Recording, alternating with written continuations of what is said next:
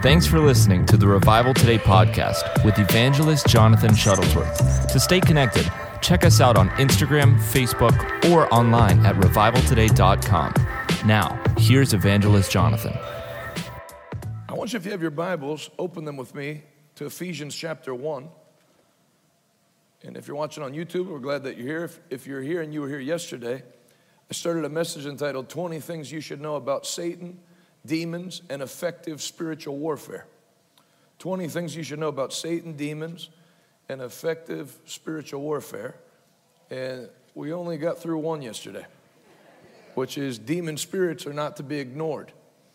I'm going to say a lot of things that may cut cross grain of what some teach about spiritual warfare, but I wanted to make the number one point that it's not to be ignored.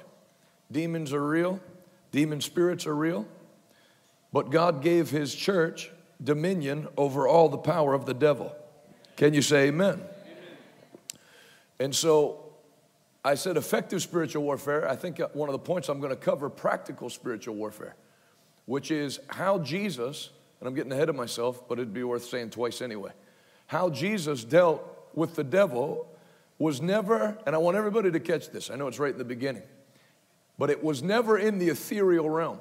You don't see anything in Matthew, Mark, Luke, and John where Jesus has an acoustic guitar on Big Bear Mountain singing prophetic worship over the principality that's over California. You don't see anything where it's being done, we're pulling down strongholds. Demon spirits were always dealt with in an individual by healing the sick and casting out devils. So when we talk about spiritual, now, and again, I can see by the look, some of you look like you got hit in the forehead with a wiffle ball bat. But if you want to look in your own time, that's true. Matthew, Mark, Luke, and John, in the book of Acts, you don't see any kind of arm motions or flag waving or shofar blowing to take authority over demon spirits. You see demons being cast out of people, actual human beings, and sick people being healed. And then that brought the breakthrough in Satan's power, because sickness and disease is demonic in nature. The Bible says in Job 2:7, then Satan went forth from the presence of God and smote Job with boils. Luke 13, Jesus healed the crippled woman who had been bent double for 18 years. Jesus said, why should this daughter of Abraham, whom Satan hath bound, have to suffer one more day? Then Acts 10:38. No doubt you know how God anointed Jesus of Nazareth with the Holy Ghost and power, who went about doing and healing, who were oppressed by, for God was with him. So the Acts 10:38 notes that every person Jesus healed was a victim of satanic oppression. You have Satan's, it's not God. Why did God make Job sick then? God didn't make Job sick. Then Satan went forth from the presence of God and smote Job with boils. Luke 13, that woman was bound by the devil, and Jesus loosed her, unwrapped her. And that's what we're called to do, both as ministers of the gospel and believers, is to untie and loose people from Satan's control.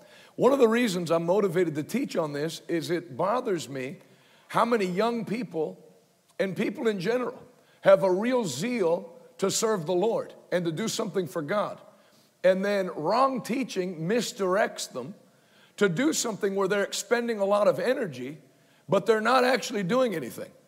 And I'm getting ahead of myself again. I shouldn't have looked over my notes before I got up to speak, because now it's coming out in reverse order.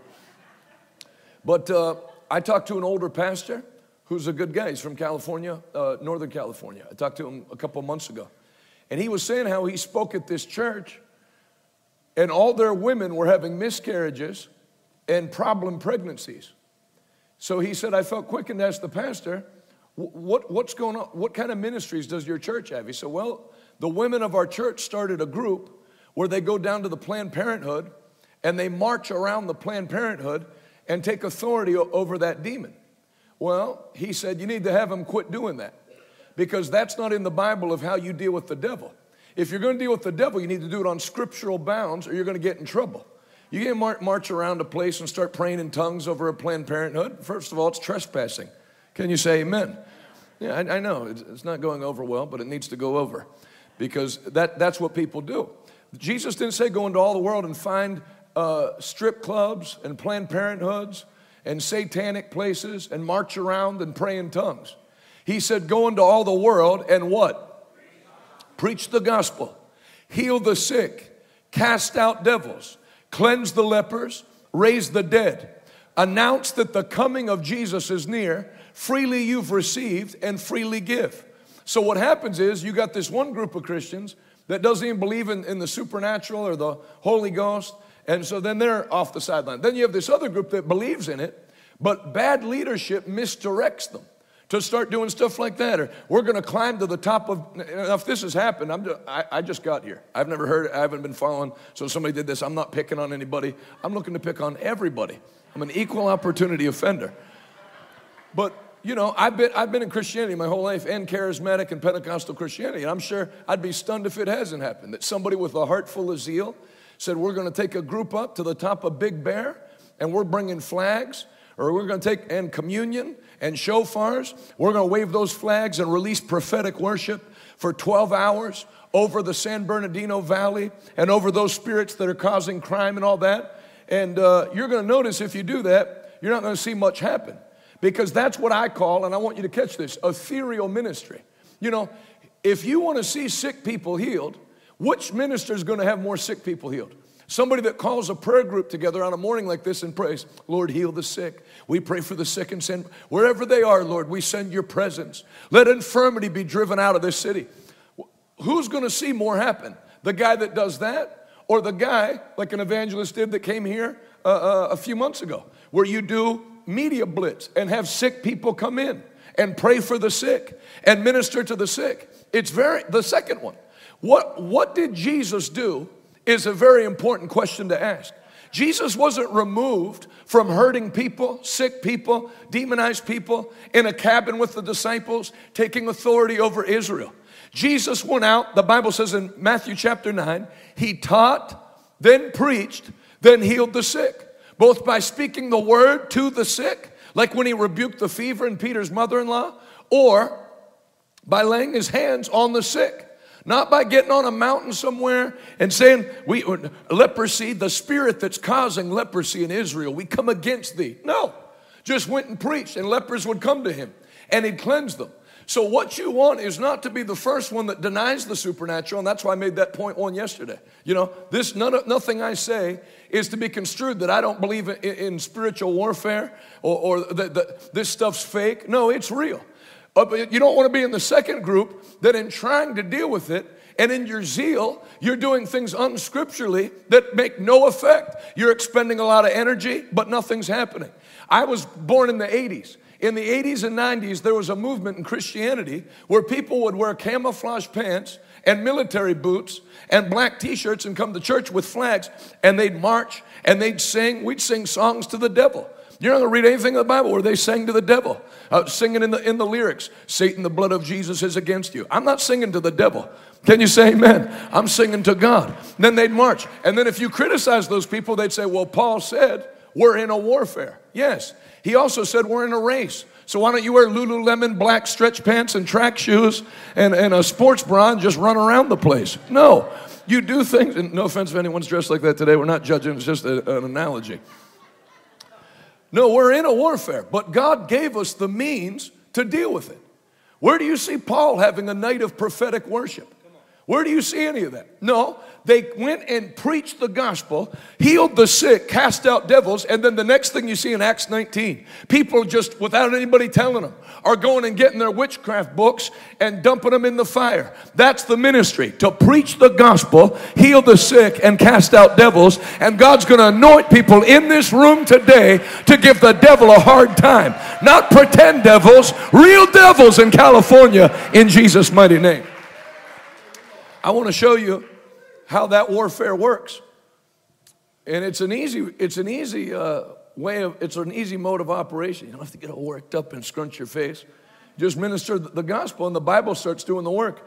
This is one of the greatest testimonies we've had in our ministry. We hit this flow in October of last year where we started to have major miracles and major healings, like people that were about as good as dead, like the lady you're going to see, that got back to life. Now, she wasn't in one of my meetings. The first time I met her in a meeting was she came and asked if she could testify, which anytime somebody lifts their hand and asks if they can have the mic, I turn them down immediately. But when she did it, I felt in my spirit at least to investigate. Can I say something? I said, tell me outside of the mic what you want to say. And then she told me what you're going to hear on this video, and I had her come up the next night, and you're going to watch her husband cry in the background, because when I called her up to the platform, I wasn't thinking. That was the first time she climbed steps in 4.5 years. She was so advanced with muscular dystrophy that her muscles were completely shut down, including her diaphragm that expels carbon dioxide. So she was getting carbon dioxide poisoning from her muscles not being strong enough to exhale and getting poisoned. They had to put her on a ventilator. Ventilator, wheelchair bound, can't do anything from the neck down. They had to support her head from the neck up. And she caught me on Daystar, and how did it all flip? Hearing that God doesn't select who to heal, that you can decide it's God's will for you to be healed. What happened? The Word. In fact, forget Ephesians 1. Turn to 2 Corinthians 10. Don't forget it like out of your memory. Go to 2 Corinthians chapter 10.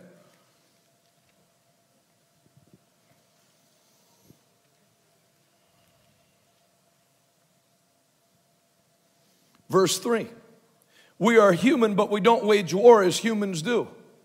We use God's mighty weapons, not worldly weapons, to knock down the strongholds of human reasoning and to destroy false arguments. We destroy every proud obstacle that keeps people from knowing God. We capture their rebellious thoughts and teach them to obey Christ. Anybody have a King James or New King James? Because I know it talks about strongholds there. 2 Corinthians 10, 3.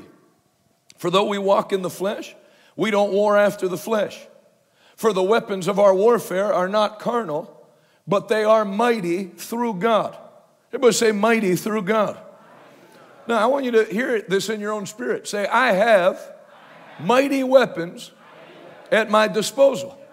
And I'm going to get into now. I've mocked what improper spiritual warfare weaponry is. I'm going to teach you on what the actual weapons are. The Word of God is the sword of the Spirit. When Satan himself came, Satan, not a demon. The devil's attacking me. I doubt it. Only 3 people in the Bible ever dealt with Satan personally. Eve, Job, and Jesus. Even Paul had a messenger sent from Satan to buffet him. But when Satan himself came to Jesus, Jesus didn't have to pray in tongues. He didn't wave flags. He didn't call for an intercessory worship team or prayer team. He said, it is written. One scripture. Devil changed the subject. It is written. Devil changed the subject. It is written.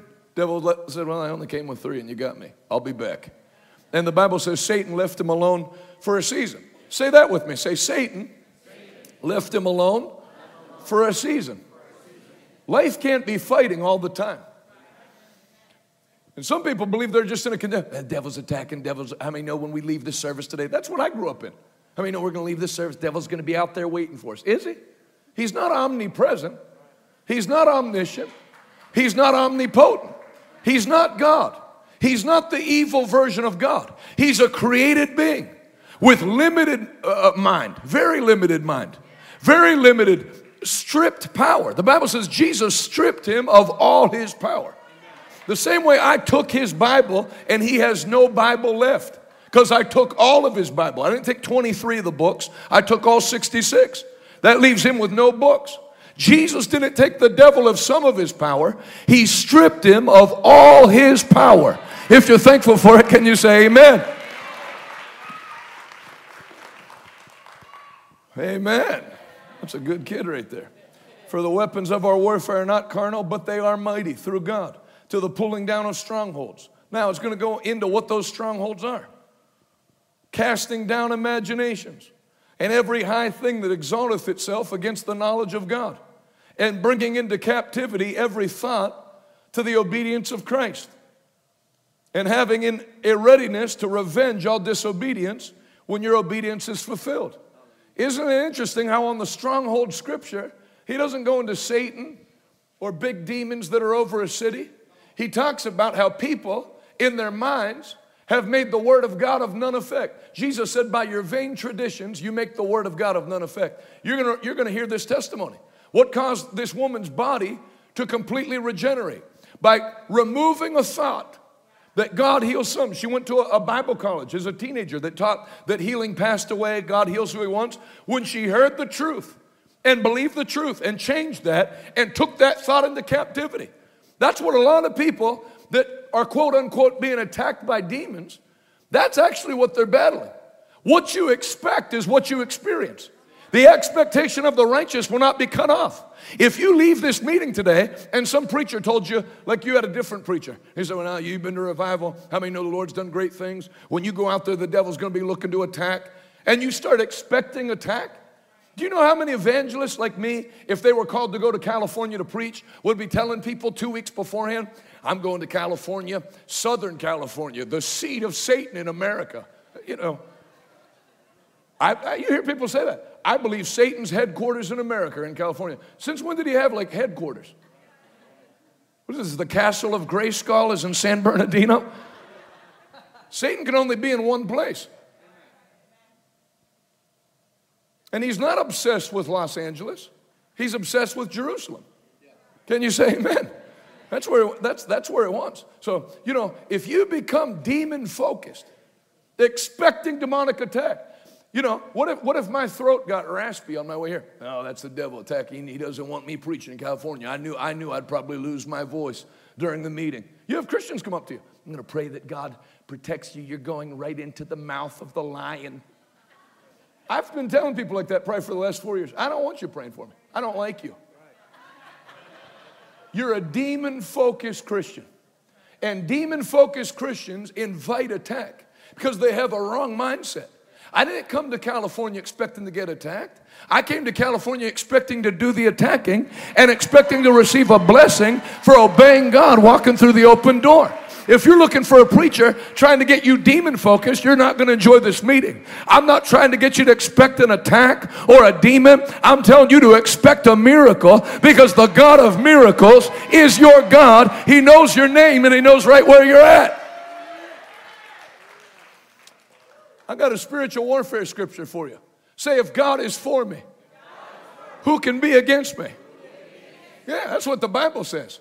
How about always the head, never the tail, always on top, never at the bottom? Hallelujah. I'm blessed in the city, blessed in the field. I'm blessed in West Virginia. I'm blessed in Los Angeles because the blessing's not regional and the devil can't take the blessing away. God has blessed me and nobody can reverse it.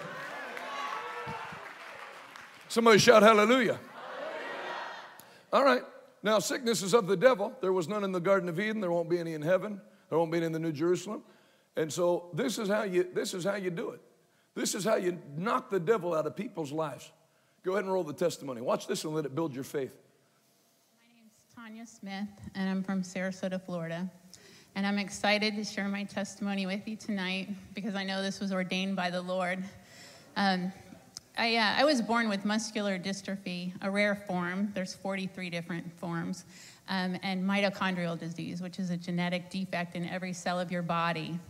And it progressively gets worse with age. And about 10 years ago, I became dependent on a wheelchair because using any energy, I would get so physically sick.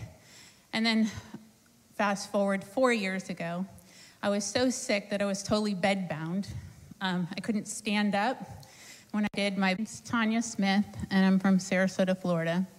And I'm excited to share my testimony with you tonight because I know this was ordained by the Lord. I was born with muscular dystrophy, a rare form. There's 43 different forms. And mitochondrial disease, which is a genetic defect in every cell of your body. And it progressively gets worse with age. And about 10 years ago, I became dependent on a wheelchair because using any energy, I would get so physically sick. And then fast forward 4 years ago, I was so sick that I was totally bedbound. I couldn't stand up. When I did, my blood would pool in my feet, autonomic dysfunction.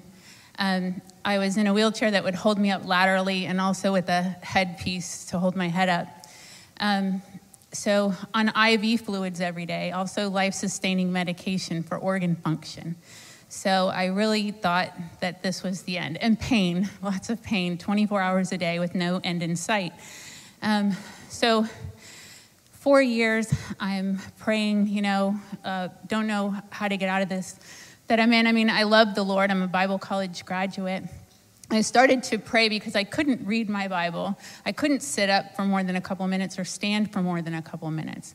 And I said, Lord, show me the way to my healing, because I can't believe that you would just pick and choose some people to be healed and not others. It doesn't make any sense to me, right? So I said, Lord, show me the way, and show me in such a way that I can share my testimonies that others might be able to get to that same place of wholeness and healing.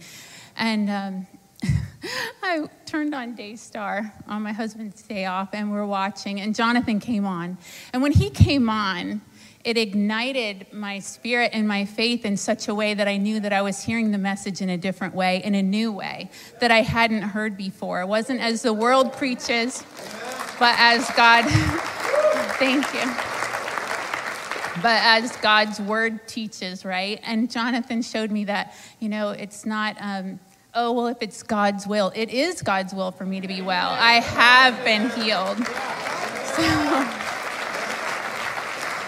So I started praying a little differently, and I started telling myself, I have been healed. I am healed. I am whole. And I kept putting God's word in, and I started listening to Jonathan's teaching every day and every night, because I could not get enough, because I knew that there was truth in the way that he was preaching. And so I said, my body, all of a sudden, my body started to line up. I started getting stronger. And I noticed that one day I was standing up in the kitchen for more than 3 minutes. And I was like, this is new. I don't have to go sit down. This is great. And so I came across Jonathan on Daystar in August, beginning of August. So the beginning of September, I started to get some strength and was up off my bed, sick bed. So September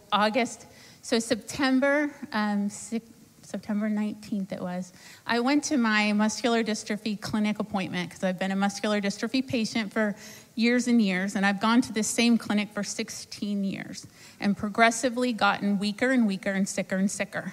And, there is no cure by man. So it was really a death sentence. I had made out my will. I was that horribly sick. And when I went in, I knew that I had gained some strength, but I didn't expect what was coming, because the occupational therapist came in. You see a team of people. She checked my shoulders and my hips, which were always weak, and she said, they're 5+. And I said, I don't know what that means. I never heard 5+. That's perfect muscle strength.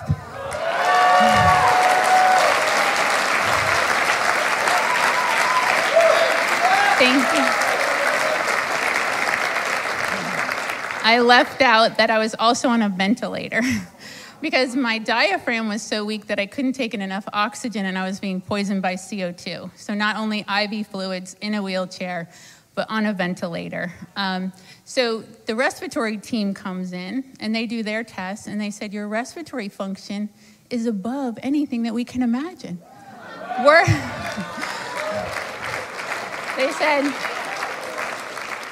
They said, we are going to recommend that your doctor take you off your ventilator. Is that okay with you? I said, yes, absolutely.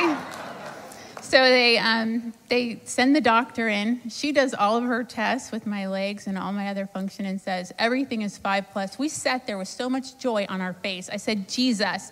It's Jesus, Jesus, Jesus.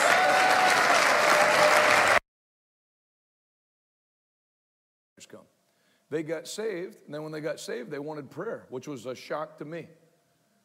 And then I prayed for one. I never preached on healing. I preached the straight salvation message. The lady came up, she said, I have leukemia in my blood. Will you pray for me? I finished praying for her, and there were 3 other people lined up, bikers that just got saved. So I prayed for them, and then there was a bunch, 20. So I had everybody line up in a line. There were no catchers because we weren't playing for it. So I laid hands, and they don't know anything about falling under the power. I prayed, the third guy I prayed for, when I touched his head, he shot out off his feet into the grass, and on the way down, what the hell was that? Yeah. See, you shouldn't say that. I'm quoting him, all right? That's what he said. If I said anything else, I'd be lying. Laying in the grass, having asked people what happened. When people start coming back, that's the great thing about being at a place for a week. Then they come back and tell you what happened. Everybody say practical, effective, spiritual warfare. Watch this testimony. I came last night and I felt so good. And then today I haven't eaten, like I can't eat. 4 years of this pain and throwing up, and I'm skinny, but I ate 2 meals today. I've had some juice. I've had a whole bunch of stuff. Everybody's like, are you okay? Why are you eating? This is for real. Like, I don't know. Like, I came to Sturgis to hang out, buy bike parts. Then I found Jesus, and it's a whole different thing here, right? God is way bigger than anything, and I know for a fact today, in my heart, we got lots of medical doctors, but there's only one big physician, only one, and he's the only one that can do it. And I don't got it anymore. Like, I don't know where it went. I've eaten today. I ate part of my boyfriend's burger. There's no other explanation. There's really just not. Yes, I just believed it, and it happened. I've never felt like this in my life. Never. Now you're healed. I'm telling you, I'm healed. I almost can't wrap my own head around it because it's so 4 years not eating. Yeah. I'm drinking Ensure for old people, right? I can't eat. I've had a whole meal. Praise God. God is good. I don't know what else to say. No, just say God is good. God is amazingly good. He's my physician right now, right? He's mine. Amen.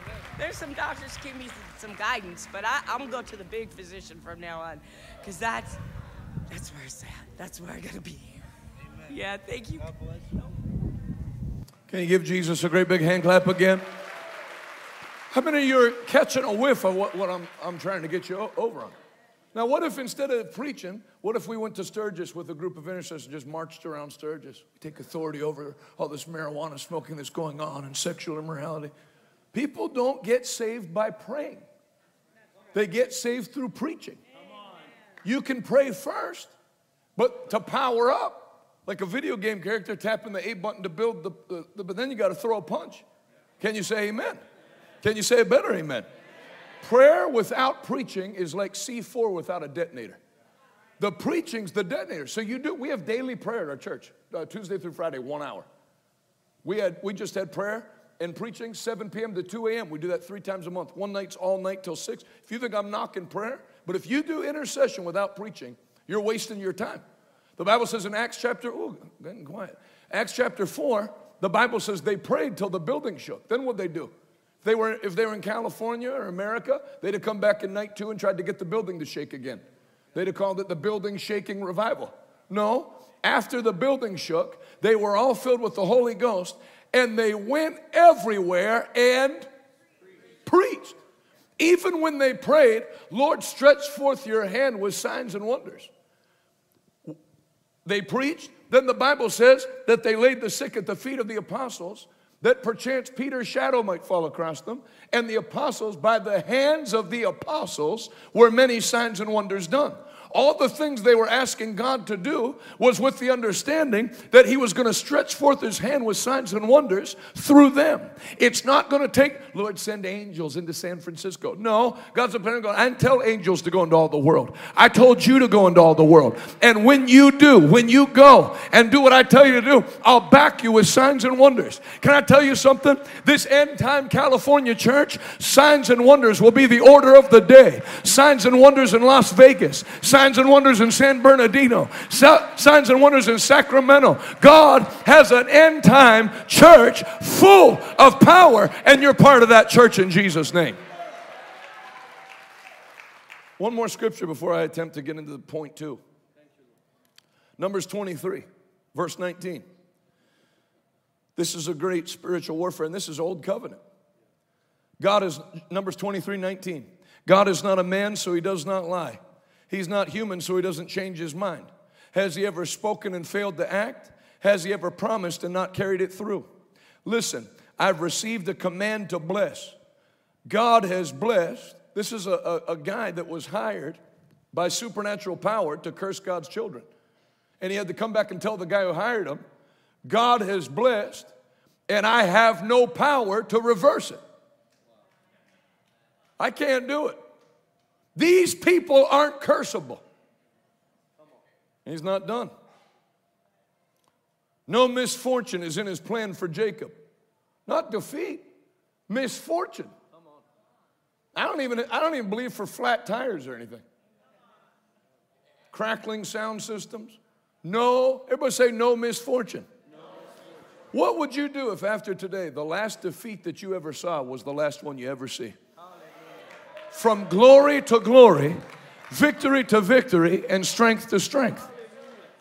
See, people believe, and that's why we read 2 Corinthians 10, 3 and 4, about changing your mind. People believe and speak the wrong thing. What if I listened to church growth stuff when we started our church 17 months ago?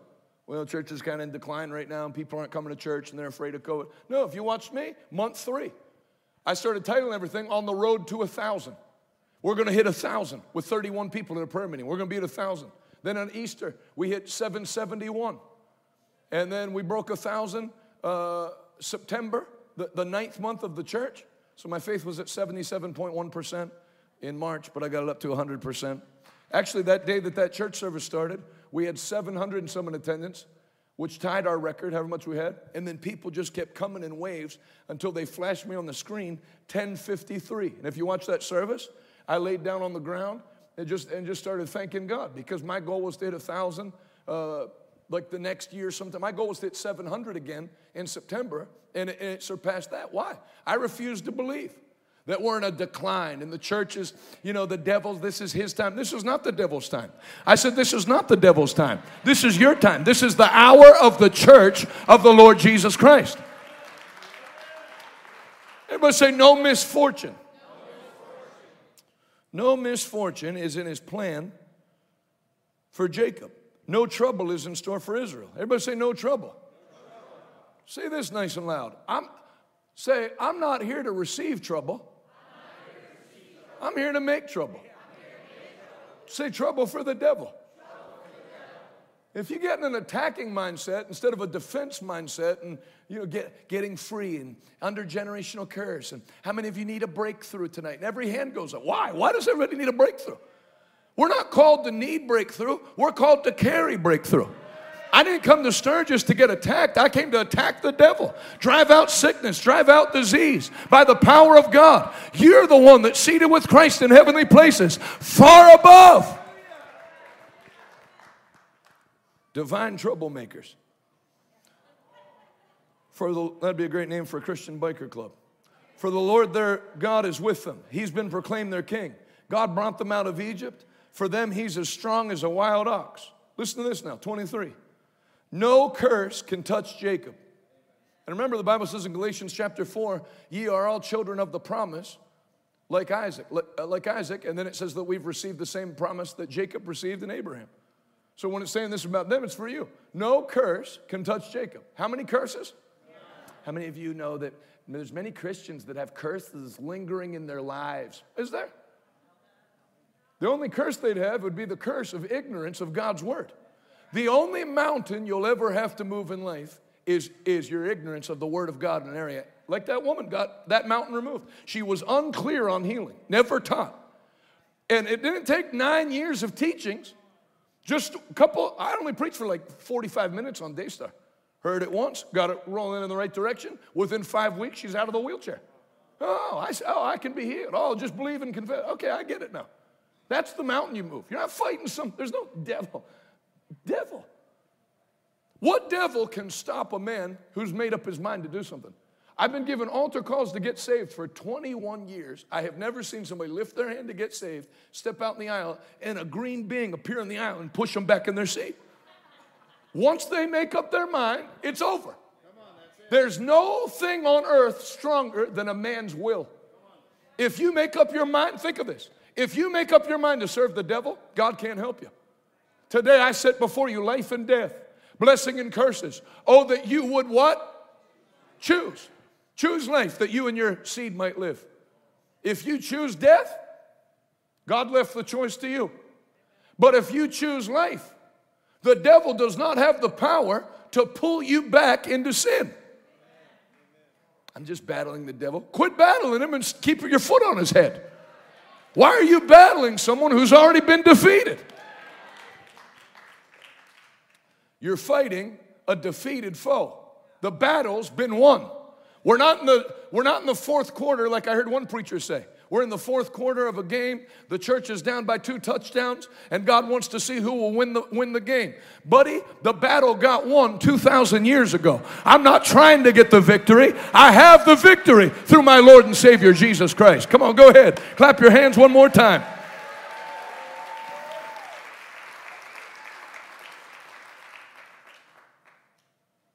I believe in generational curses. That's why you have one and I don't.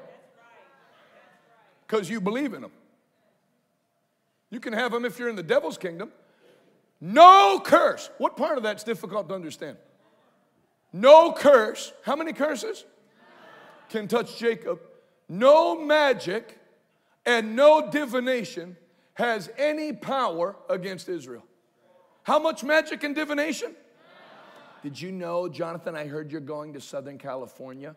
Did you know that's the head of witchcraft in all of America? Where did you read that? Witches Weekly? Where do these people even get their information? That's the head of witchcraft. Who did the study? Where are you getting this from? Do you hang out with witches? In life, I've had 99 problems, but a witch ain't one. Amen? And if you caught that reference, shame on you. Shame on the whole lot of you. No magic. Everybody say no magic. Everybody say no divination has any power against Israel. And ye are all children of the promise like Isaac. You know, when you read those articles in the New York Times of how the PLO fires 4,400 rockets into Israel, and their Iron Dome system blows them all out of the sky. And then the PLO terrorists that they interviewed said, even if their Iron Dome system misses one of the rockets, this is a quote from the New York Times, not charisma. We watch as their God changes the direction of the rockets. So they're surrounded by their enemies. They launch rockets at will into Israel, and they never even have to cancel school because no rocket can hit its target. That's a type of the Christian on this earth. You're surrounded by unholy forces, wicked forces, but they can fire thousands of rockets. We don't have Iron Dome. We have something called the shield of faith that quenches all. Not some. The shield of faith quenches all the fiery darts of the devil. I see every fiery dart of the devil quenched and brought to nothing in your life. In Jesus' name. If you believe it, shout, I receive it. Number one, demon spirits are not to be ignored. Number two, who is Satan? Go to Isaiah 14. If you're going to talk about somebody, it's important to define who he is out of the Bible. Is he a red, muscular, WWE wrestler character? What does the Bible say Satan is? Isaiah 14.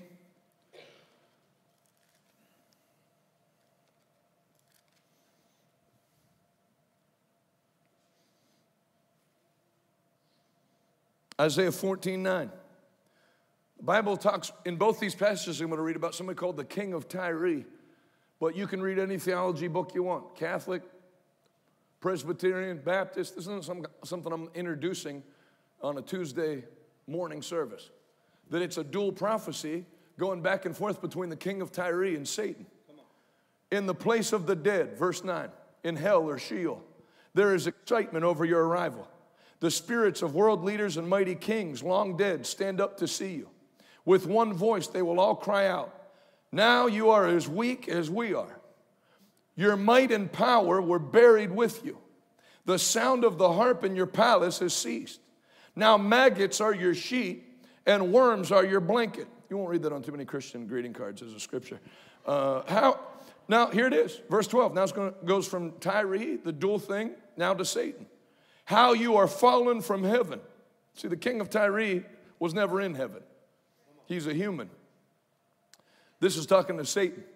How you are fallen from heaven, O shining star of the morning. You have been thrown down to the earth. You who destroyed the nations of the world, or did weaken the nations of the world, or who did make the nations sick. Who's behind the weakening of the United States? Who's behind the attempted financial collapse? How do you take 40% of everybody's pay and be $30 trillion in debt? Who's behind the weakening? The Bible says the main job of Satan is not to wake people up at night or haunt houses in Mississippi. His goal is to weaken nations. It's you that weaken the nations or destroyed the nations of the world. For you said to yourself, I will ascend to heaven and set my throne above God's stars. I will preside on the mountain of the gods far away in the north. I will climb to the highest heavens and be like the Most High. But instead, you'll be brought down to the place of the dead, down to its lowest depths. Everyone will stare at you in horror. And it's not horror like afraid horror. It's like, oh my, like seeing somebody got part of their head blown off in war or something. Stare at them like, oh my, like reviled horror. They will stare at you in horror and say, is this the one who shook the earth and made the kingdoms of the world tremble? Is this the one who destroyed the world and made it into a wasteland? Is this the king who demolished the world's greatest cities and had no mercy on its prisoners? People, when they see Satan, aren't going to say, no wonder I couldn't get free from alcoholism. No wonder I couldn't get free from depression. They're going to say, I was praying about you. You are the one that I was worried about. He's not sitting at a table arm wrestling Jesus. Got the wrong picture of Satan, got the wrong picture of Jesus. Satan's got big red muscles and horns. Jesus is like a regular sized guy with the same haircut as Joe Montana in 1985. If you think Satan could pull up a chair and sit with Jesus, you got issues. The Bible says he'll destroy him by the breath of his mouth and the splendor of his coming. And again, what's the breath of his mouth? All scripture is God breathed. When you preach the word, you preach, demons will start manifesting and coming out of people without even casting them out. Because it's the word of God preached in the spirit of faith. It's the number one weapon of a Christian. Can you say amen? Can you say better amen? Is this the one that did make the nation sick? I was praying about you. When you see the devil, the Bible says when you see him on Judgment Day, you're going to be horrified at how weak and defeated, not big and strong, emaciated, probably with a caved in area on his forehead right here. Because God said in Genesis 3, you have bruised his heel, but I will send another who will crush your head. I don't believe Jesus went to the lowest parts of the earth and asked Satan if he could please have the keys. I believe he jacked his head and took the keys out of his hand. And the Bible says, you've bruised his heel, he'll crush your head. You're going to see a person that's been destroyed by the power of God. Satan's powers gained by deception, by you thinking you've got a mighty devil and a weak Jesus. But I came to tell you, you have a defeated foe and you have a mighty God whose name is Jesus Christ, the Son of the Most High God.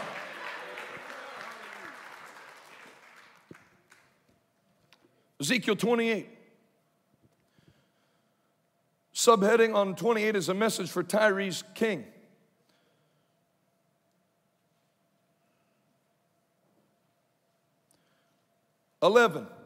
Ezekiel 28:11. Then this further message came to me from the Lord. Son of man, sing this funeral song for the king of Tyre. Give him this message of the sovereign Lord. You were the model of perfection, full of wisdom and exquisite in beauty. You were in Eden, the garden of God. Your clothing was adorned with every precious stone. That says the name of the stones, and I can only pronounce about a quarter of them, so I'm just going to read down. All beautifully crafted for you and set in the finest gold. They were given to you on the day you were created. I ordained and anointed you as the mighty angel. Now, let's not skip over that part. Say this out loud. Satan is a created being. He's not co-equal with God. He doesn't have God's intelligence. I believe that's what all this AI and NSA tracking of phones, the devil is setting up a system for the Antichrist that because he doesn't know everything, he's trying to put a system in place where he can know everything. He can only be in one place at a time. He has limited knowledge. He has no ability to predict the future. The devil doesn't know what's going to happen 5 seconds from now. The only thing he knows about the future is what's written in the Word. But God is all-knowing. God is all-powerful. God is everywhere at once. Can you say amen? Now, you read the opposite reaction when people behold God on Judgment Day. This is the one I was worshiping. You know, he's not anorexic on a cross with a frown on his face. The Bible says his eyes are like flames of fire. His hair, when I saw him, I fell at his feet as one dead. But he picked me back up on my feet, hallelujah, and said, behold, I am the living one who died. But look now, I am alive and I live forevermore. And I hold the keys of death, hell, and the grave. Hallelujah.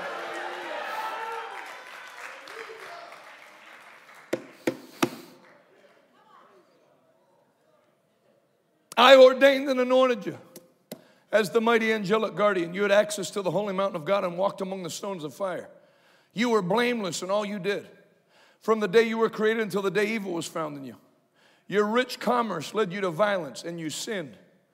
So I banished you in disgrace from the mountain of God. I expelled you, almighty guardian, from the place among the stones of fire. Your heart was filled with pride because of your beauty. One translation says lust for your own appearance.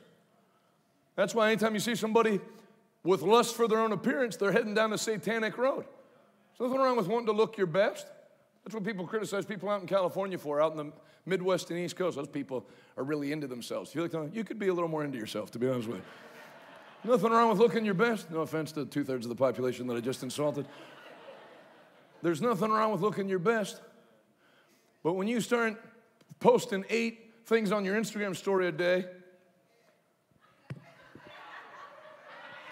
Philippians 4:13, I can do all things. I don't understand what that scripture has to do with your rear end, to be honest with you. I don't see the connection. And you'll see when people start going down that road, it's a satanic road. When you get obsessed with, when you can't walk by any reflective surface without checking yourself out, you're going down the devil's road. Can you say amen? I like it here.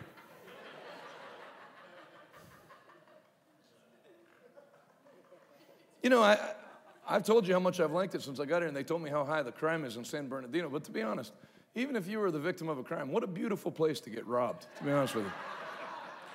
And the whole time the guy had the gun to my head, I'd be, man, look at those mountains.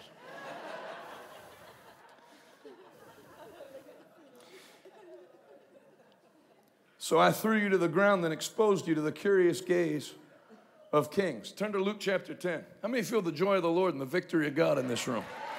Amen? You know, there's a problem when somebody teaches real long on quote-unquote spiritual warfare and how many know Christians need to understand their enemy. There's a problem when 2/3 of the way through the message, this feels like icky. You know, people need to realize we're actually up against a very powerful foe. What scripture is that? I don't see Elijah too worried when all the top prophets of Baal and Ashtoreth, those weren't lightweights, were gathered together to call fire down. He's Don Ricklesing the whole group. Perhaps your God's on vacation. Perhaps he's old and deaf. Perhaps he's out taking a leak. That's what Elijah said. Are y'all done? Everybody done cutting themselves? All right, give me a crack at it. 17-second prayer, he calls fire down from heaven, then kills all the prophets of Baal and Ashtoreth. Everybody say practical, effective, spiritual warfare. Benson Idahosa was starting a church in the north of Nigeria, and they told him all the top witches and witch doctors meet in that forest. He rented a bulldozer and bulldozed their forest. No place to meet. Nothing to pray about. Yeah. That's how, guys, that guy started 9,600 churches before he died. So we need to pray. We come against all the powers that are in that forest. No, anybody got a caterpillar? No prayer needed. And you know what Benson Idahosa's quote all the time was? God gave you a brain so you could give him a break. He said, I don't pray about things I can take care of myself. Enoch Adeboye doesn't tell the story much. Started 19,000 churches. He went to a part of Nigeria where the people, I'm talking real witchcraft. Anybody seen my assistant, Kofi? You know, I've told you point one is you don't ignore it. It's real. Kofi went to northern Ghana to preach. No one speaks English there. Nobody. And a witch came to the meeting and started yelling at him in English under the power of the devil. Whoop-de-doo. Wow. What happened? He cast the devil out of her. Congratulations that you learn languages. So does everyone that got Rosetta Stone. Not impressed. Can you say amen? Enoch had a boy and went to this. I'm talking about the kind of witches that when they curse you, you die. They give somebody a charm, your womb shrivels up, all that stuff. I know that. But not once the gospel gets there. So Attaboy, who's one of the most benevolent people, goes to this town to start. The church won't grow. The Redeemed Christian Church of God, they can't get it to grow. He goes there. There's this warped, ugly tree with all this stuff laying at the bottom. And they said that's where everybody puts their sacrifices to whatever idol's there, to that tree. It's enforced by a witch doctor. Brother, Pastor Attaboy, 70-some years old, said, somebody give me a machete. And he took the machete. Now, you're going to realize, I used to read the stories differently when I was 8 and 14. There was never a time in history where it was okay to do what Gideon did. Just go and start knocking people's religious sites over. If you read it, the whole nation's ticked off the next day. Just went and wrecked every one of their idols by the zeal of the Lord. Who gave you permission to do this? It wasn't like there's just statues, anyone can knock them down. So he comes and takes that machete, and he said, the first whack I gave to the tree, he said, you'd have thought somebody rang a dinner bell for the whole village to come out. People. And the proverb was that if anyone ever touches that tree, they'll die. Well, the tree no one was allowed to touch. He cut it all the way down. And he said when that tree hit the ground, the witch doctor ran out of the village and no one ever saw him again. And then everyone lifted their hands in the church. They had the service right there. Grew the church. Confronting. What you don't confront, you'll never conquer. What you don't resist, they didn't pray against the tree, cut it down. Can you say amen? If a robber breaks into your house, you don't pray, you shoot. No.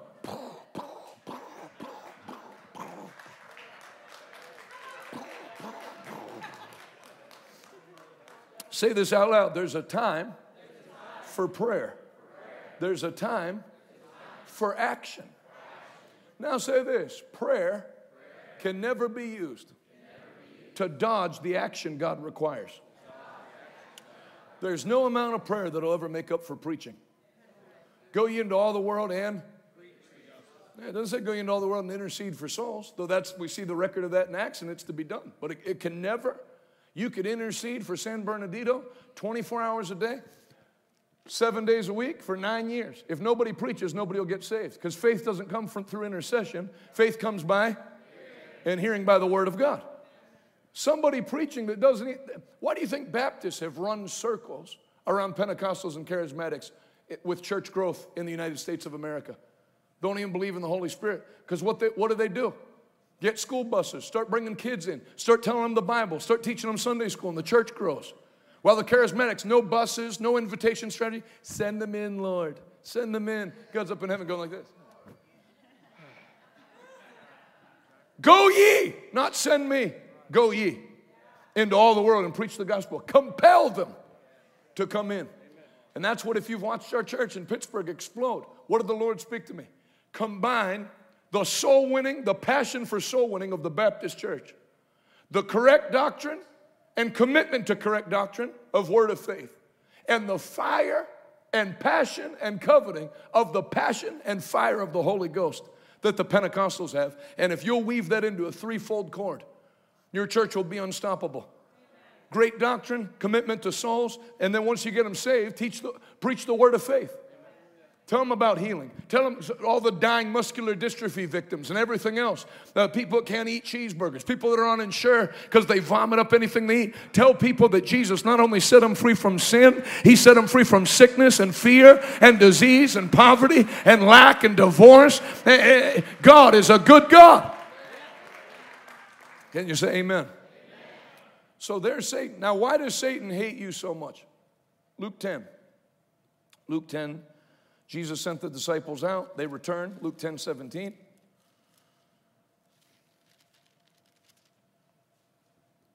When the 72 disciples returned, what does it say? They what reported to him? You can say it's not a trick question. Joyfully. Anytime you see people in ministry that are stern we need to pray. You know, no, you don't need to pray. You need joy. Something's wrong. My dad came back from his meetings as an evangelist for 45 years with happy stories to tell. Amazing things God did. You know, you come back from a meeting like that one in Florida, and that lady gives that testimony. You have the video. We've only been here 2 days, and we got 2 videos from here of people that, I mean, major miracles. Woman's deaf ears popping open without any prayer, just by the preaching. Can you say amen? So your ministry should be a source of joy, not a source of pain. We're just really, you know, where we pastor that. No, you have a problem. God doesn't send you anywhere to fail. You know, where in that church they don't really, there's a lot of new age there. Who gives a crap? Who cares? Who cares what's there? That's why God sent you, to drive it out. That stuff doesn't have power over you. I don't care if God sends you to town and every single person that lives there is a witch. Who cares?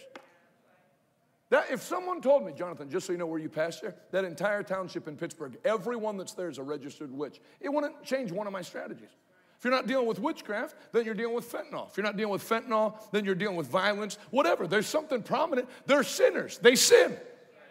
Witchcraft, murder, fornication, they're all sins. And the gospel has power over sin.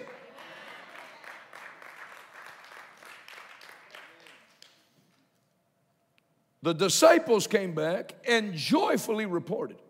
The man who has the largest church in the world, Bishop David Oyedepo, he said, if you ever hear one of my messages and you never hear me laugh in the entire message, throw the tape away. In other words, it wasn't anointed. Something's wrong. Preachers are supposed to be happy. The Bible, not just preachers, the Bible says, happy are the people whose God is the Lord. In his presence is fullness of. If you watch most churches on live stream, you would think there was a $5,000 penalty if anyone's caught smiling on the platform.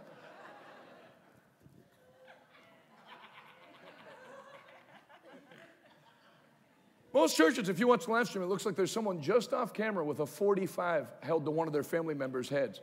So help me God, you smile, they die. They must say, happy are the people whose God is the Lord.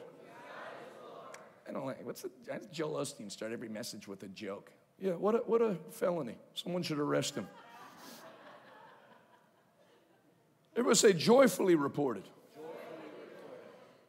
All the things that were done. You should come out of ministry with stories of victory, not stories of defeat.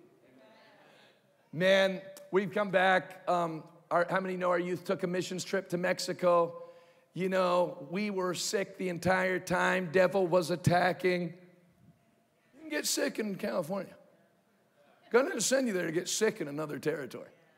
He sent you there to heal the sick. Can you say amen? People expect that on missions, and so they get what they expect. You know, from the time the plane landed on the ground, we could tell the devil didn't want us there. Who cares? Who cares what he wants? He's a non-issue. He's the same place today that he was in 2019, and he'll be the same place tomorrow. He's not over my head. He's not eye to eye where I have to contend with him. The devil is where? Under my feet. Everybody say, under my feet. I'm being attacked by Satan. How do you get attacked by someone who's under your feet? What's he doing, punching your arch? People have an eye-to-eye theology about demons. Everybody say, he's under my feet.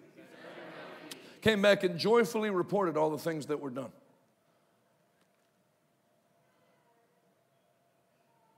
Lord, even the demons obey us when we use your name. Did you know no devil was ever cast out of anybody in the Old Testament? Because man didn't have authority over demon spirits like we have them now. There was no name of Jesus come out. That's why when Jesus started casting demons out, they said, who's this man that even demons obey him? Then that's why the disciples are flipped out. Elisha never cast a demon out. Elijah never cast a demon out. The closest thing you see to it in the Old Testament is David would play the harp, and the anointing would come in and make an atmosphere conducive where the spirit that was troubling Paul had to leave.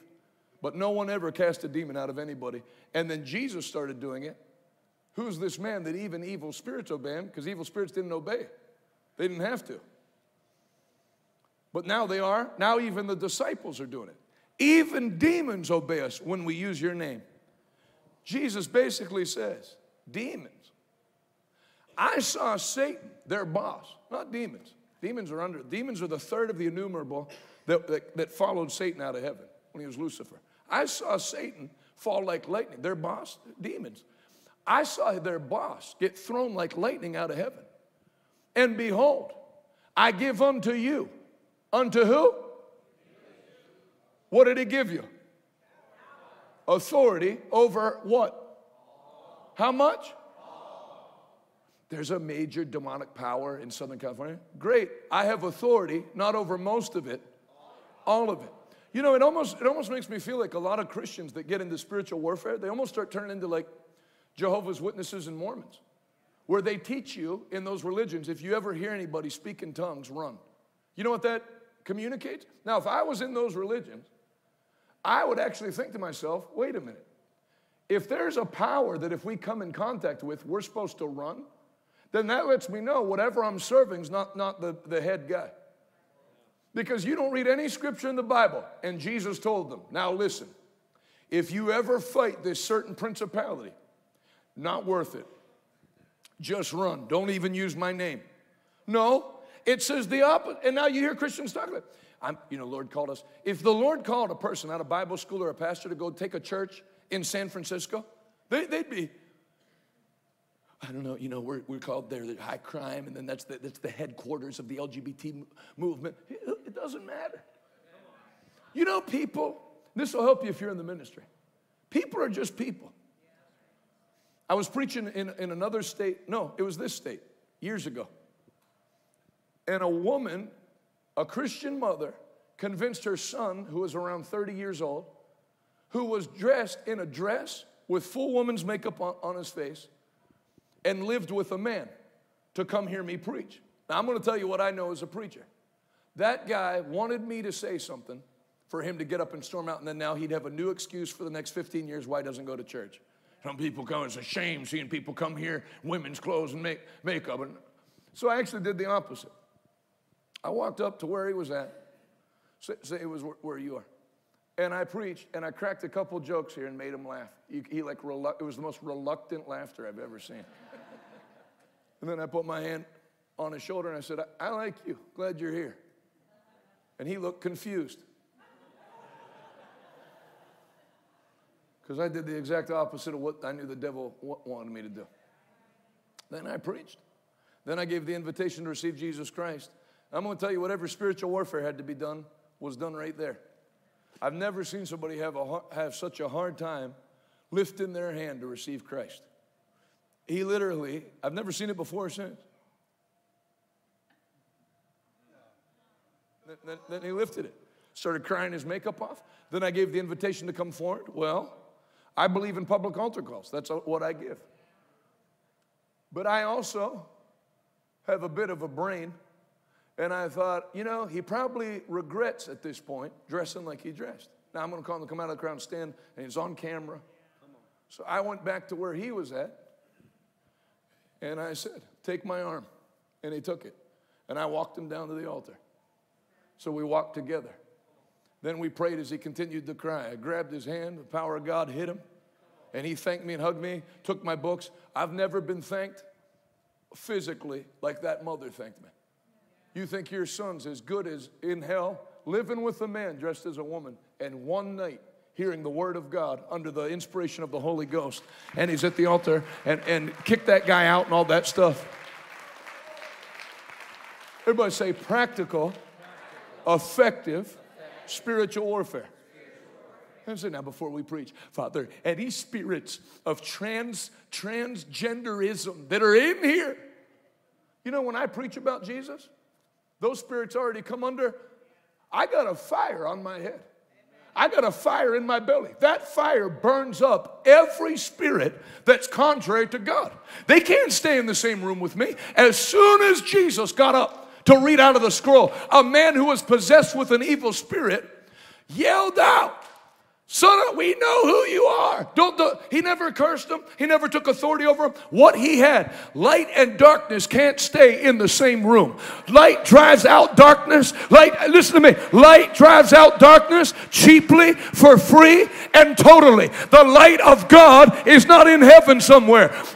Jesus said, while I'm in the world, I'm the light of the world. But after I leave, ye are the light of the world. Somebody say, I got light. And the Bible says the darkness comprehended it not. And the darkness, John chapter 1, the darkness had no power to extinguish it. Doesn't know what to do with it, doesn't know how to deal with it even if it did. Me and the devil are not on the same level. Christ is the head, and we are. The same way Satan has no capacity to attack Christ. If I'm the body of Christ, if Christ's the head and I'm the body, and Christ's the head and you're the body, Ephesians 1 and 2. I'm just being attacked. How? How can Satan attack the body of Christ? When you understand a pre-tribulation rapture, it actually has very little to do with Bible prophecy and most to do with the dominion of the Christian over the devil. How could the Antichrist rise to power if there was any 85-year-old woman that's full of the Holy Ghost? How? How could there be a tribulation where Satan has power over the church? Now, what do you see that Antichrist spirit do? That Antichrist spirit tried to shut the church down. 2020 through 2022, it's pushing ahead of its time. Did it succeed? Did it fail miserably? The only ones, think of this now, the only churches that got affected by it were the ones that bowed. Because the devil threatens, like in Daniel chapter 3, if you don't bow, you'll burn. But what you find out is, if you bow, you burn. Everyone that closed their church down so they could keep their congregation safe and keep their church, where are their congregations in church now? For sale and empty. And the ones that stood, that were told, if you stand, you're going to lose everything. They're huge. Pastor Rodney's church has probably tripled. There's churches in California that went from 600 to 4,000 during that time. Because it's not if you bow, you'll burn. It's if you don't bow, you'll burn. It's if you bow, you'll burn. But if you stand with Jesus, you'll never burn. The fire doesn't have capacity to take out the man who's standing on the Word of God. And I'm preaching to people like that today. The ones who didn't bow. The ones that stood. Give the Lord a great big hand clap. The victory belongs to you. Somebody shout hallelujah. I saw Satan fall like lightning out of heaven. And look, I have given you authority over all the power of the devil. How much of his power? He's going to give it to you, or he gave it to you?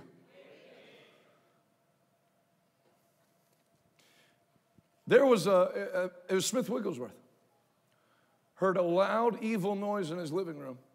Came down from his bedroom, and he said, Stanley Frodsham wrote it, and he was no slouch, either of them, that Satan himself was sitting in the chair in my living room.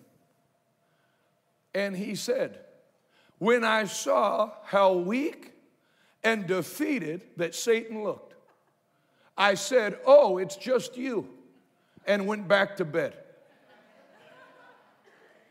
And then he wrote that from that day, that's what gave him his boldness, where he started like punching people that had cancer, because he just had no respect for the devil. I saw, he was trying to scare me. I saw what he looked like. I thought, I'm not praying about you. I want to slap you around for the rest of my life. Can you say amen? How about Lester Summerall, when those two demon spirits in the Philippines came in his room and shook the room so violently, the bed shook out from the wall to the middle of the room. And he said, you two unclean spirits, go. They both left. Then he saw where the bed was, cockeyed in the middle of the room at 3 in the morning, and said, wait a minute, get back in here. Both spirits came back in. And he said, put the bed back. They put the bed right back and got out. That's the dominion of the Christian over the power of the devil. Hallelujah. That same dominion's in you. Yeah. God didn't give it out in levels. It's whoever reads it, believes it, and takes it. Take it by force. Take what's yours. Use what's yours. Go ahead, take 30 seconds and celebrate. May you see this thing breaking loose. I see it busting loose. Shout it out loud. The devil is defeated. Jesus is Lord. You know, I've had the privilege. Get West Virginia Night 3, like I told you last night. I want to play that just to make a point. I've had the privilege of being in a few services, not a ton, where we started preaching like this on the power of the devil. Have somebody stand up out of a wheelchair before, they're just like, God, oh yeah, okay, I'm not staying bound then. Or people just get up and start laying their sin paraphernalia on the altar. Cigarettes, marijuana bags, pills, just during the preaching. I'm done. If this stuff's true, I'm done. That's how I feel. My people are destroyed, not from devils. My people are destroyed for a lack of. Yeah, they got a big devil and a teeny Holy Ghost. But I got a big Holy Ghost and a teeny weeny devil. Can you say amen? He's teeny and he's a weenie. Yes, I saw Satan fall like lightning out of heaven. Look, I've given you authority over all, the power of the devil. And you can walk among snakes and scorpions and crush them. Nothing will injure you. Nothing will kill you. Nothing will injure you. But don't rejoice because evil spirits obey you. Rejoice because your names are registered in heaven. So Jesus actually devalued it twice. Demons obey us when we go. That's great. I saw their boss get his rear end thrown like lightning out of heaven. And behold, I give you authority over all the power of the devil. So he devalued it there. And don't even go around. What you told me, it's not even worth talking about. Rejoice that you're citizens of heaven. Everybody say, I'm a citizen of heaven. I brought my Uncle Ted, who's a prophet, to West Virginia. Everybody say practical, effective, spiritual warfare. One of the weapons that God gave us is the gifts of the Spirit. Tongues, interpretation of tongues, and prophecy. Those are weapons that hurt his work. When they're in manifestation, the gifts of the Spirit are the mighty weapons that God's given us that destroy the devil's power. So that's why you realize, you see, people think witches are like the expression of the devil's power. First of all, the only witches in America are ones that couldn't make it overseas. Secondly, they're very low end. I would say a higher form of demonic power that has had success in America is deceiving ministers to be ashamed of the manifestation of the Spirit. And then in buying into those ideas, they have taken away. The devil can easily defeat religion. You remember when they had that Chaz or whatever it was, the autonomous zone up in Seattle? Then you'd have people that weren't full of the Holy Ghost. Well, I'm going to go witness to them. They'd get the snot beat out of them. John 3:16, God so loved the world that he gave, boom! No power. The devil can easily defeat a good heart. He has a good heart. He's a nice guy. The devil can defeat that no problem. What he has no answer for is the power of the Holy Ghost. Tongues, interpretation of tongues, and prophecy. The things that help us to speak with the power of God. They're a release of the power of God.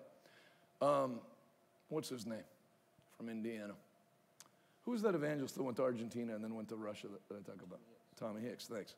Tommy Hicks went to Russia. They give him a Russian interpreter. This is in the 60s when American diplomats couldn't go to the USSR. It was called the Iron Curtain. But God spoke to him in Indiana to go pray for General Perón in Argentina. And he did, and General Perón got healed. Evita Perón's father or grandfather, whoever. So then he called his Soviet buddies in the USSR and said, you need to have this guy into your country. Told him what happened. So he has an auditorium full of people that have never heard the gospel of Jesus Christ. Christianity was illegal. And they give him a Russian interpreter. Well, he's from Indiana. He didn't speak Russian. Doesn't know any Russian. So he's at the mercy of the interpreter. Well, she's trained in communism. Every time he said, Jesus is Lord, she would say, Stalin is ruler.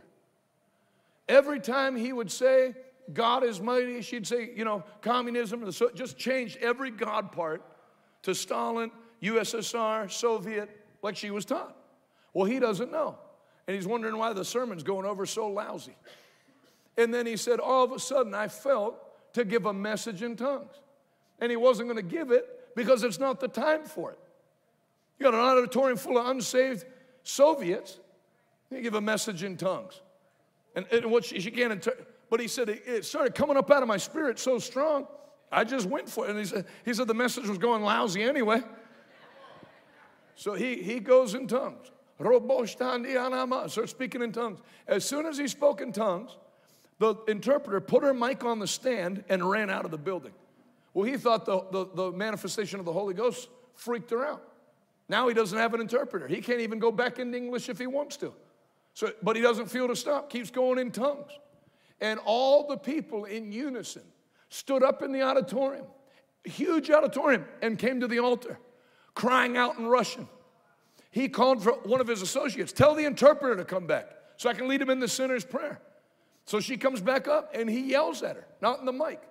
What are you doing leaving me on the stage? What do you think I'm paying you for? I don't have any way to communicate to the people. She said, sir, I would have been happy to stay. But you said in perfect Russian, shut up and sit down. That was the Holy Ghost. When he gave the message in tongues, the Holy Ghost told her, shut up and sit down. And then she said, you preached in perfect Russian for the next 15 minutes, telling people about Jesus and the way to God and the people. So what do the weapons of the Holy Ghost do? Even when the devil makes a plan to choke it out, the weapons of our warfare are not carnal, but they're mighty through God.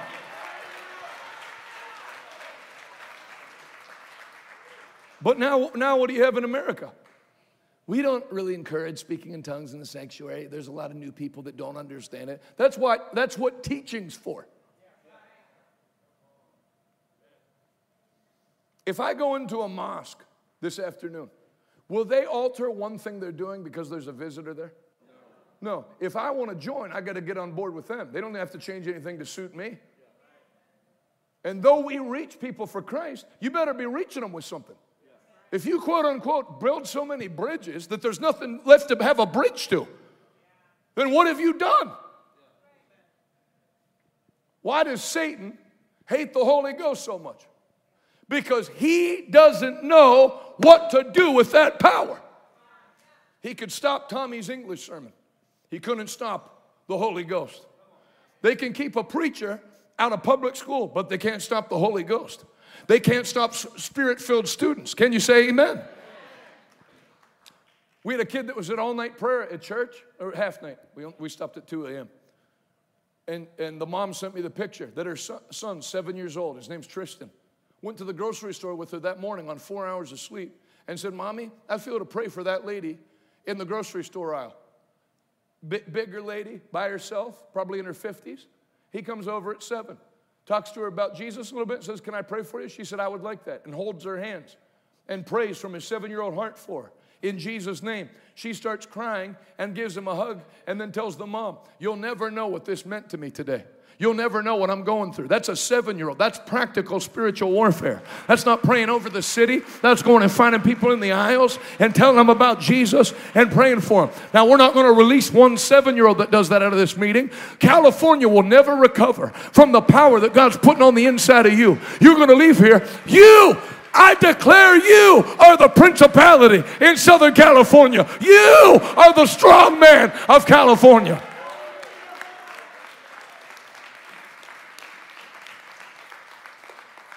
Hallelujah.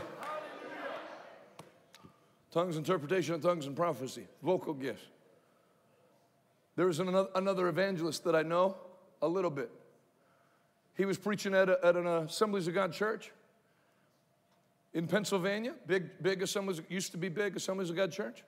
You turn on the Holy Ghost, you're going to be used to be big. Mark it down. You do church at the movies, your building's going to be for sale soon. We need to draw people, so we're using movies. Movies don't even fill movie theaters anymore, genius. Nothing draws like the Holy Ghost. They all heard the loud noise and came running and said, what meaneth this? The church wasn't birthed with a movie show. It was birthed with an outpouring of the Holy Ghost, speaking in tongues, signs and wonders. And that's the blueprint. That's the only thing that's going to work in America. Can you say amen? Amen. Tongues, interpretation of tongues and prophecy. Discerning of spirits, word of knowledge, word of wisdom. Lester Summerall said he was in a meeting in the Midwest when he was a young evangelist, and they were having a prayer meeting on Sunday night, back when churches had Sunday night church, 6 p.m. So they all sit there and start praying. It was a custom. In fact, in Spanish Pentecostal churches, it still is a custom. That if you have, I always wondered why Adonis's uncle always had me preach every time I went to church. And he'd be like reluctant. We have an event. The custom was if you had a traveling minister coming through, you'd have him preach. So this lady comes, nice dress. She's got a guy with her in a suit. I'm an evangelist. I'm coming through. Would you allow me to do your Sunday night service and receive an offering for an orphanage that we have? The pastor said, sure. Super well-dressed lady. So he has her up, introduces her.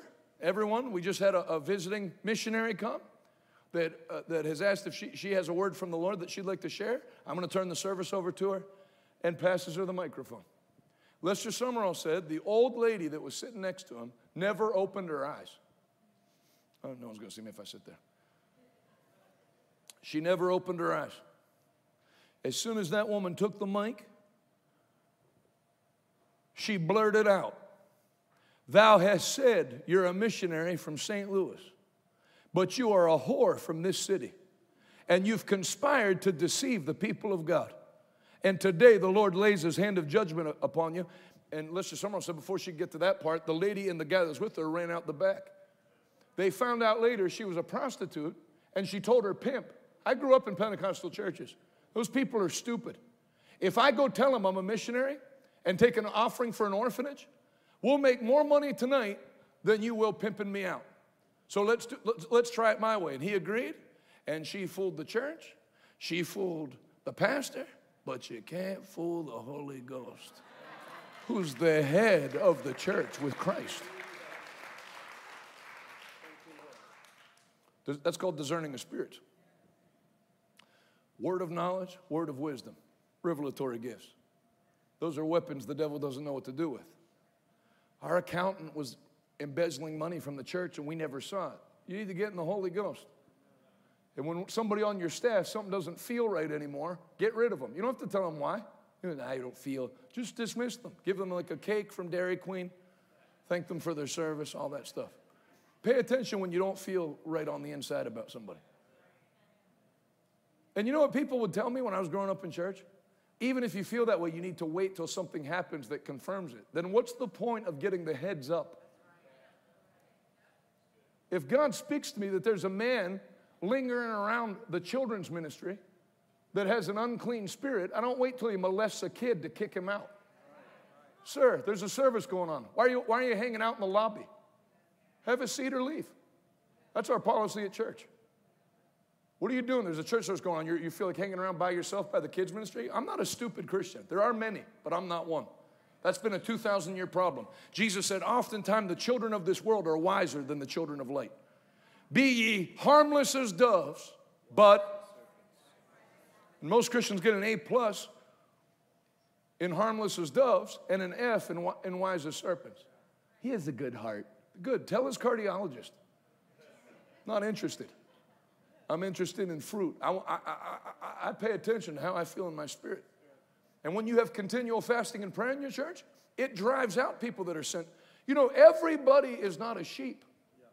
Jesus, the master pastor, the great shepherd, said there's wolves, sheep, wolves in sheep's clothing. And no amount of prayer can turn a wolf into a sheep. If you don't believe me, go to the woods and try. So not everybody that comes into your church is sent to help or is sent to be converted.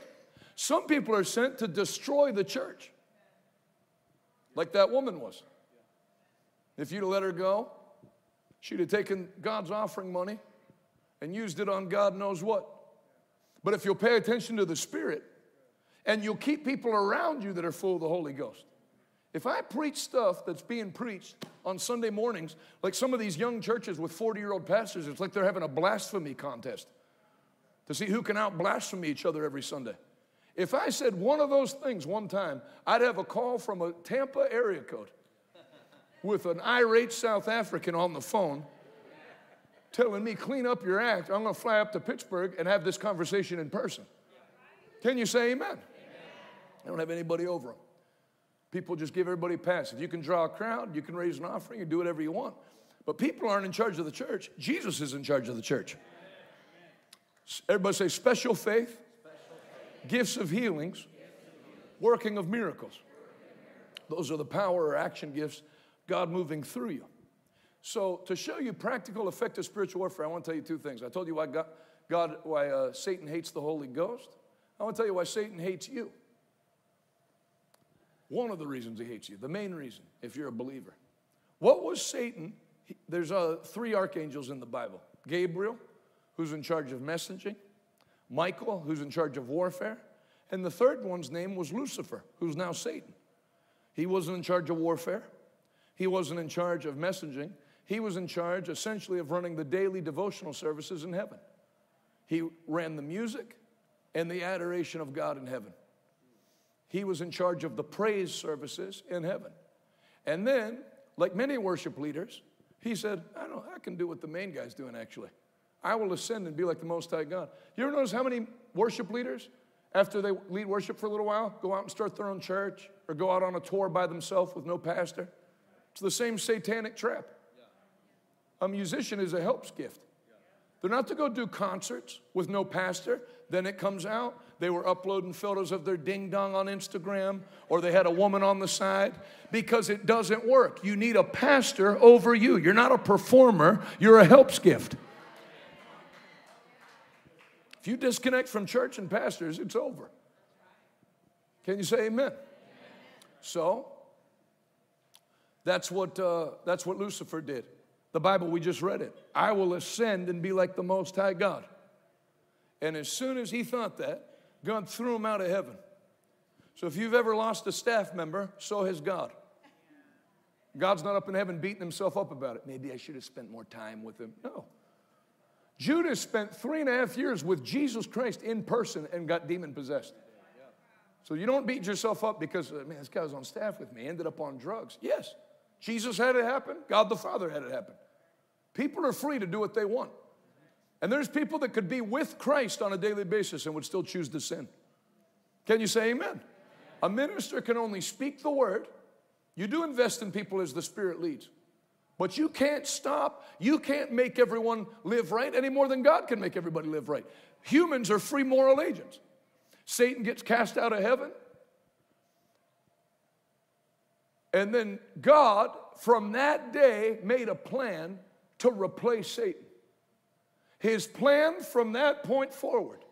You have bruised his heel, but I will send another, Christ, the second Adam, who will crush your head.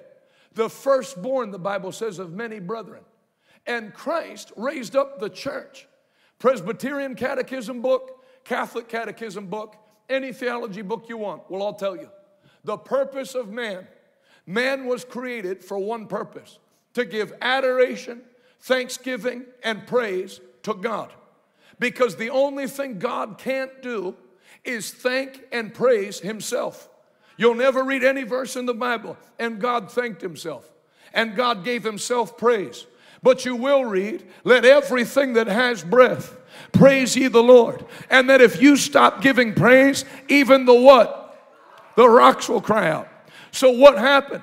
Satan is essentially, I'm quoting John Osteen, Joel's father.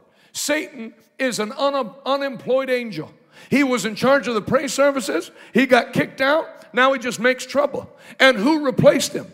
The church, me and you, are the replacement angel. We took his job. Now we give him praise. And it makes him angry. That's why Dr. Fauci's main thing, you can't have more than 10 people. No singing, no instruments. He hates seeing you do what he was called to do because he lost that job. But guess what? I made up my mind like David made up his mind. I will bless the Lord at all times. His praise shall continually be in my mouth. Bless the Lord, I tell on myself and forget not all of his benefits, who forgives all my sin and heals all my diseases. He ransoms me from death. He fills my life with good things. My youth is renewed like the eagles.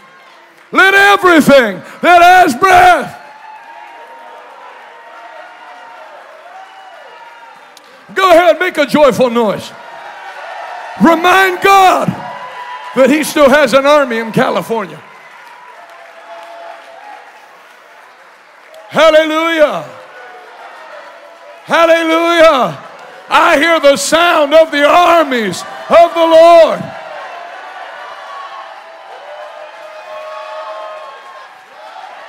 Hallelujah. Why so downcast, O my soul? I will rejoice in God my Savior.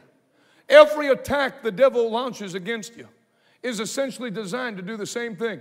Get you to shut up, get you sad, get you not praising, get you to quit taking Satan's job. That's what Satan wants. I'm sick of hearing you people. Did you ever wonder why demon-possessed people come into a hot Holy Ghost meeting? My Uncle Ted will be preaching. R.W. Schambach would be preaching. And some demon-possessed person would come out and off the street and manifest. I'd think, buddy, if I was a demon, I would have gone somewhere else. You literally came to the only place you could get cast out. Somebody asked Lester Summerall that question. Why do demons come to Holy Ghost meetings? Because they used to know the presence of God. And sometimes they'll come in, he said, to warm themselves by the fire. They get drawn into powerful meetings because they want to know what they used to know, but they can't know it. And then when the fire gets too hot, they can't remain unmanifest anymore. They cry out because that holiness butts up against their wickedness, and it cries out of the man. That's why anytime you preach or minister, if there's a demon-possessed person, if the demon says, I'm not coming out, you say, you don't have enough power to cast me out. You say, then why are you manifesting, you dummy? Just the fact that you spoke up let me know that the fire's too hot for the snake to stay in the woods. Hallelujah. And the same power that exposed you drives you out and burns you up in Jesus' mighty name. Somebody shout hallelujah. Satan hates you because you took his job. And that's why there's power in praise.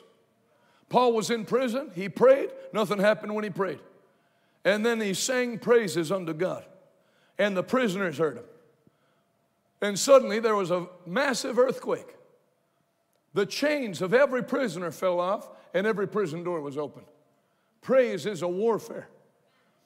You hear a lot of intercessors, they're the most depressed people you'd ever meet. Come against you, Satan. Let me tell you something. Here's a novel theology. Prayer is not talking to Satan. Prayer is talking to God.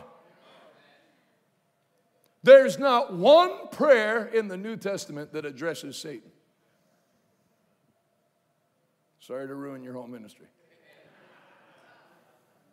Satan, we bind you. Satan, we tell you right now. I'm not talking to the devil. It's too small to be talked about. I told you they were having that satanic convention in Boston. A pastor from Massachusetts texted me, can you take time in your all-night prayer to pray against this convention? I texted back, not worth praying about. You saw what I posted on Instagram and I played it for you yesterday.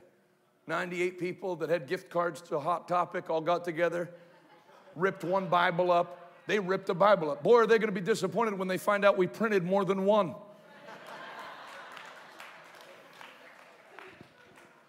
Ripped the Bible up, whatever else. There's nobody there. There's nobody there. It's a failure. If Christians didn't do their marketing for them, there would have been less people there.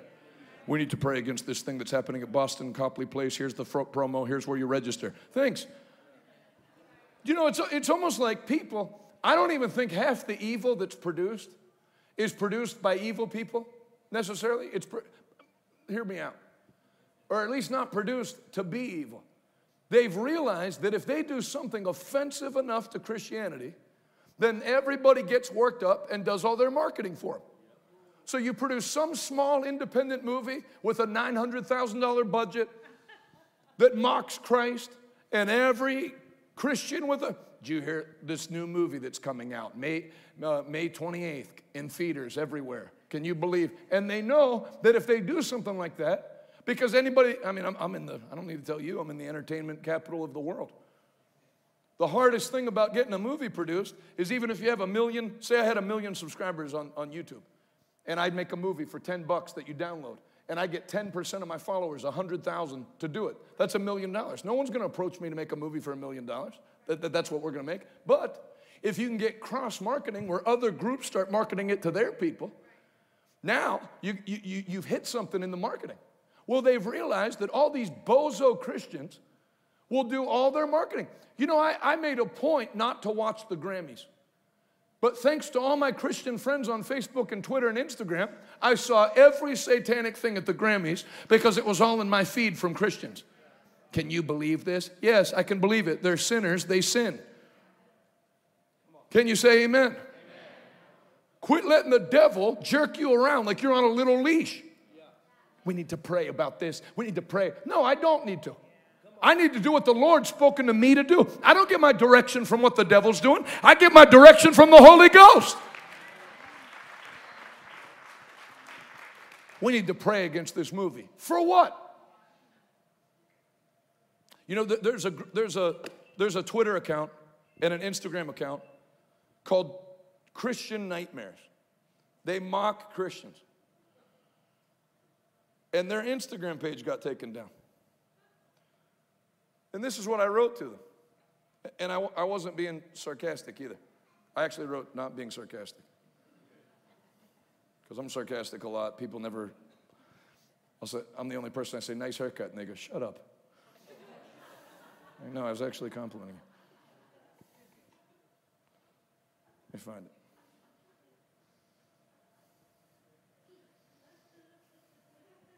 So he wrote, Instagram deleted my account and its community of 175,000 smart, funny people for reasons that are incredibly murky.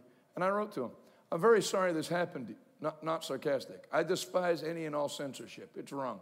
I hope it's restored soon. You think that Twitter account's going to change anything I'm doing or hurt me? Do you know the last time Right Wing Watch retweeted something I was saying that I was going to have a big Easter service during COVID and kill everybody? I can't remember how many, not people that got saved only, people that got saved and partnered with our ministry. Because they started listening, and they actually had a distrust for the government too, even though they didn't like Christians. Listen to me and thought, no, he's on to something. Then they listened more and got saved. Then they listened more and partnered. So I wrote back to them, please retweet more of my clips. Every time you do, I make more money. And they left me alone. We didn't come against them. And no, I'm not trying to get movies banned. I'm for freedom. We're not trying to turn this into a Christian version of Pakistan where you kill and burn down everything you don't agree with. Can you say amen? Stop focusing on what the devil's doing. You took his job. Now, watch this. Everybody say practical, effective, spiritual warfare. That's how unbothered I am by the devil and people who mock. They don't. When I say I don't care, I don't mean like a petulant teenager. I don't care. I mean like, I really don't care. People are free to say what they want. I believe in freedom of speech. It's other people that have to ban Christianity because on the market of free ideas, Christianity wins. Christian nations don't have to ban Islam. If you put Islam next to Christianity, there's nobody that doesn't want to go to church. You know, I gave an altar call in Philadelphia. There were a lot of Muslim women there. It was 97 degrees, and they were all wearing black burqas. I said, now think, if you were to receive Christ, you can take off that black and wear shorts and a T-shirt. 3 of them went like this and came to the altar. Yeah, we don't vilify. We'll let you drive. We'll let you vote. Can you say amen? You can have prosciutto. Many side benefits of being a Christian. Can you say amen? Hallelujah. Yeah, it's other religions that have to ban Christianity. Now, you think how powerful what we have is. I was telling a young man last night, he was wearing a Real Madrid shirt. And I said, look, it has the new logo. Because Real Madrid had the Madrid sign with the cross on the top of the crown. And it was bought by a Middle Eastern conglomerate, and they took the cross off. Did you know in the Middle East, when Swiss Airlines lands, you know the Swiss flag, red with the white cross? They make the planes turn the light off on the tail so that they don't have to look at the cross. Now, this is where I kind of separate from almost all Christians. I don't see 666 and like, oh my God, in the name of Jesus. No, they're three numbers. The Antichrist isn't going to pop out of it and choke me. If he popped out, I'd choke him. Can you say amen? My grandma took me to McDonald's when I was a little kid. I was 7.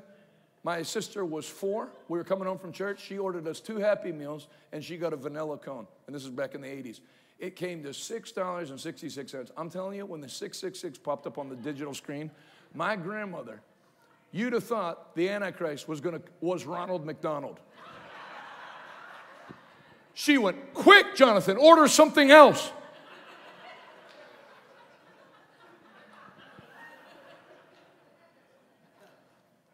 Your symbols don't have, you know what that's actually a symbol of?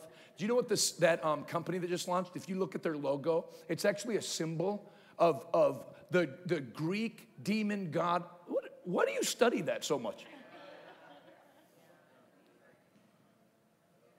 Those symbols don't have any power.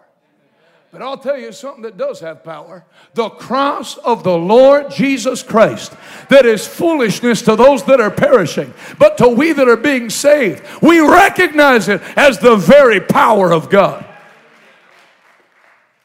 I promise you right now, if I went to go to my car out back and some Satanist or whatever found out we were having this meeting here and they were all there and chanting and saying the F word, and on my way to my car I would go like this. I want to pray against them. There's nothing to pray about. You know, the biggest insult you can pay someone is to pretend they don't even matter. But in this case, I'm not pretending. You don't matter. You wish you mattered. You wish I'd retweet you. You don't matter. You're of no issue. Nunca, feo, idiota. No problemo, señor. Can you say amen? You remember when Michael Corleone in Godfather 1? Just saying that is already like the worst illustration ever given by a preacher in church. Remember when he wants his sister to break up with that guy and he won't even talk to the guy? The guy's sitting right next to her. He goes, I want you to tell him that he's not right for you. And they won't even look at him. Won't respond to anything that he says. You're too little. You're out of here. I'm Michael Corleone. You're just some salesman or whatever. I'm head of the mafia. Now, if you, as head of the mafia, can speak to a salesman like that, a Christian, the lowest believer is realms higher than the highest demon. True or false? Scripturally, true or false? True. But I don't feel like it. That's your problem. But Jonathan, I know you said it, but sometimes I feel oppressed.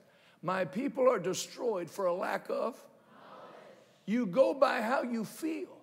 The Bible says we walk by and not by. I don't care if I feel anointed. I like feeling the anointing a lot.